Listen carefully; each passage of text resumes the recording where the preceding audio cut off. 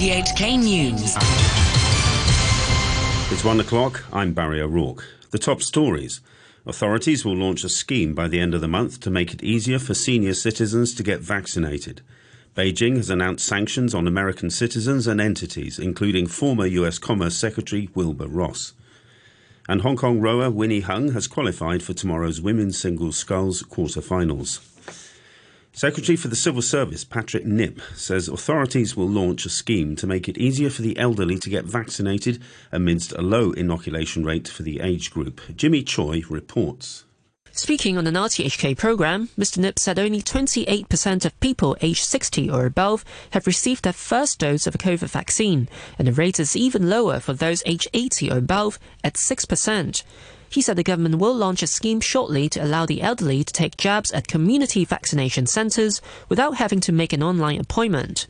The programme will be initially available for 70-year-olds and older, and it will open up to those who are 60 and older later, Mr Nip said. Under the scheme, each of the 20 or so vaccination centres will provide a daily quota of 200.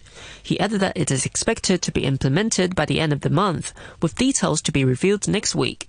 Mr Nip noted that more people have booked appointments to get vaccinated recently, and slots for some centres in the coming days have already been fully booked. He added that the government is now looking into increasing the number of slots for vaccination. Meanwhile, Secretary for Labour and Welfare, Law Chi Kwong, says he hopes a new round of outreach vaccination services at elderly care homes would encourage more senior citizens to get the jab. Mr Law says elderly residents might have been reluctant to receive vaccines in the past few months due to a lack of information. With clearer guidelines now in place, he hopes more would change their minds. We have just started another round, providing more information, simpler information, telling people that if they have been having the flu vaccines all the time, now they can use these vaccines. So we hope that the simplified message would help people to make up their mind to do the vaccination. Beijing has announced sanctions on 7 American citizens and entities, including former US Commerce Secretary Wilbur Ross, just days ahead of a visit by a senior Biden administration official. Sean Kennedy has more. The sanctions are the first imposed by China under its new anti-foreign sanction law, which it passed in June, and come days before US Deputy Secretary of State Wendy Sherman is due to visit. It also imposed unspecified reciprocal counter-sanctions on the current or former heads of a range of organizations, including the Congressional Executive Commission on China, the US-China Economic and Security Review Commission, Human Rights Watch, and the Washington-based Hong Kong Democracy Council. Last week, Washington sanctioned 7 officials from the liaison office because of their role in the security crackdown in Hong Kong. White House Press Secretary Jen Psaki has told a regular news briefing the United States would not change its sanctions policy towards Beijing. We're undeterred by these actions when we remain fully committed to implementing all relevant U.S. sanctions authorities. These actions are the latest examples of how Beijing punishes private citizens, companies, and civil society organizations as a way to send political signals and further illustrate the PRC's deteriorating investment climate and rising political risk. Authorities in the United States are stepping up pressure on people who have not yet been vaccinated to get their COVID shots, as the highly transmissible Delta variant continues to spread. The Mayor of New York, Bill de Blasio, has urged employers to require their staff to get the shot. President Biden, speaking in Virginia, emphasized the importance of getting vaccinations. I know folks are watching the number of cases rising again and are wondering what it means for them. Well, here's the truth. If you're fully vaccinated, you're safer with a higher degree of protection. But if you're not vaccinated, you are not protected. And now, what we have now is a pandemic of the unvaccinated. Bosnian Serbs have attacked the decision by the United Nations High Representative to ban genocide denial in the Balkan country. The BBC's Risto Puka has this report. Genocide is a divisive issue in Bosnia. The International Court of Justice has ruled that the massacre by Serb fighters of Muslim men and boys in Srebrenica in 1995 constitutes just that crime, But today, the hardline Serb member of the presidency alleged genocide had never taken place in Bosnia. Milorad Dodik even said the ban meant that Bosnia could no longer function as a country and threatened to start its dissolution. The UN representative had argued that without banning genocide denial, there can be no peaceful future for the country. You're listening to RTHK. The time is 1:05. To sports now. Here's Todd Harding. We start, of course, with the Olympics. Hong Kong rower Winnie Hung has qualified for tomorrow's quarter-finals of the women's single sculls competition after she finished second in her repechage heat this morning. Three of Hong Kong's fencers were in action in the épée competition this morning. Kaylin Xie and Coco Lin both lost their opening bouts, but former world number one Vivian Kong won hers and is fighting her last 16 bout right about now. 11 gold medals are being contested on the first full day of action, with China's Yang Qian winning the very first gold of the Games in the women's 10-metre air rifle competition. She snatched a dramatic last-shot victory from Russia's Anastasia Galashina. The 10 other gold medals up for grabs today are in fencing, judo, taekwondo and weightlifting. Meanwhile, 130 riders will be competing in the men's cycling road race in the foothills of Mount Fuji. And organisers are hoping to spark enthusiasm among the Japanese public. The BBC's Mariko Oi in Tokyo says they'll be watching some of today's competition with particular interest. Today we'll see Rikako Ike, the swimmer who was diagnosed with leukemia 2 years ago, having her first swim, so all eyes on that. Of course, she was diagnosed with leukemia 2 years ago. Had the Games not been postponed by a year, she probably wouldn't have made it, but when she qualified this year, there were a lot of excitement and she managed to inspire a lot of people. Also, this weekend, people will be watching out for the judo matches. There's a brother and sister hoping for double medals for the family, so we'll be watching for that. There are no fans allowed in the stadiums because of COVID restrictions, and some people have voiced concern that may affect the Olympians' performance. The BBC's Alex Capstick has been speaking to athletes in Tokyo. There are lots of Olympic sports where you don't get that many fans anyway, so athletes that haven't competed at the Olympics before perhaps won't notice much of a difference. They're not really that concerned.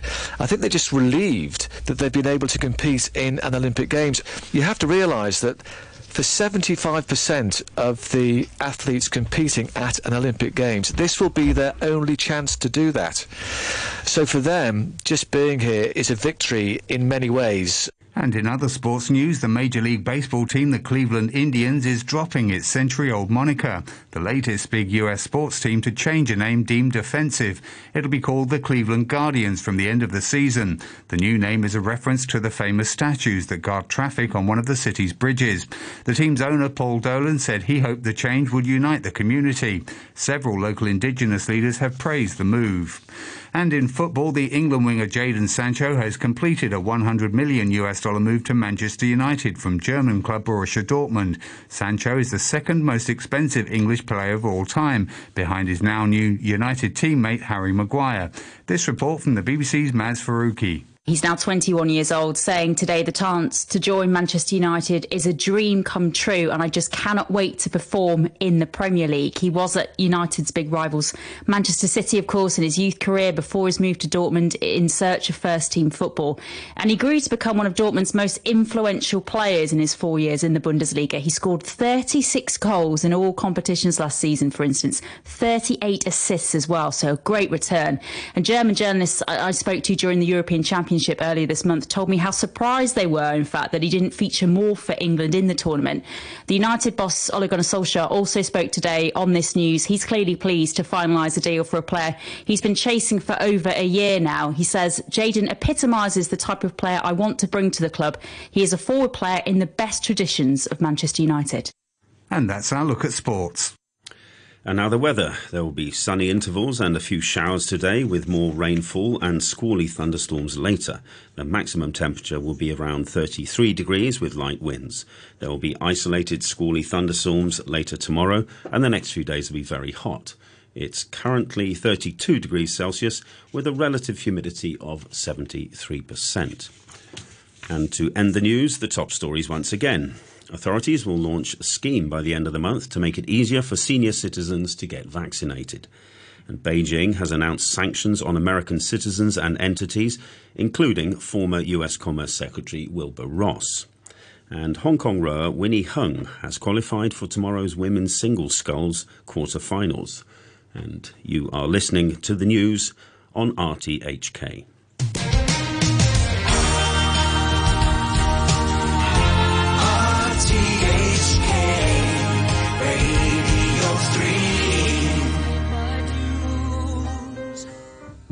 Time after time, I've done my sentence, but committed no crime. And bad mistakes, I've made a few. I've had my share of bad kicks in my back, but I've come through. And I need to go on. We are the champions, my friends, and we'll keep on fighting till the end. We are the champions. We are the champions. No time for losers, 'cause we are the champions of the world.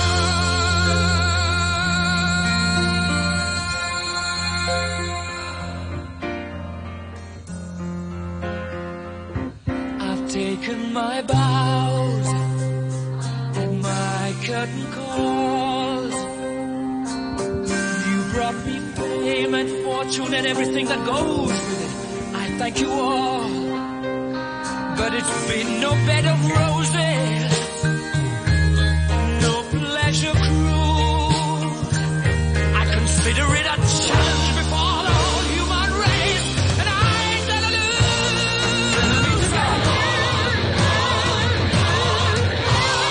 We are the champions, my friends, and we'll keep on fighting till the end.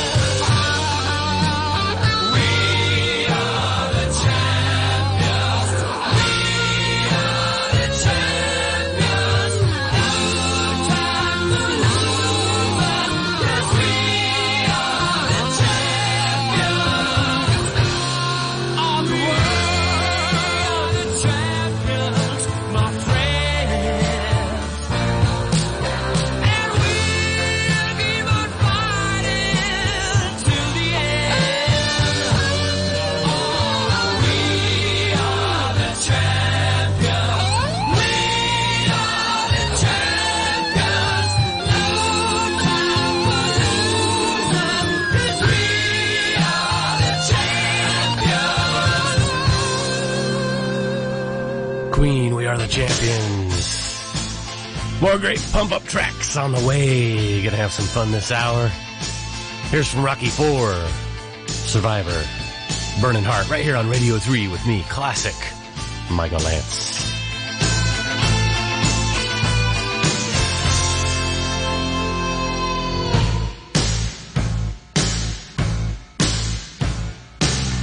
Two worlds collide, rival nations.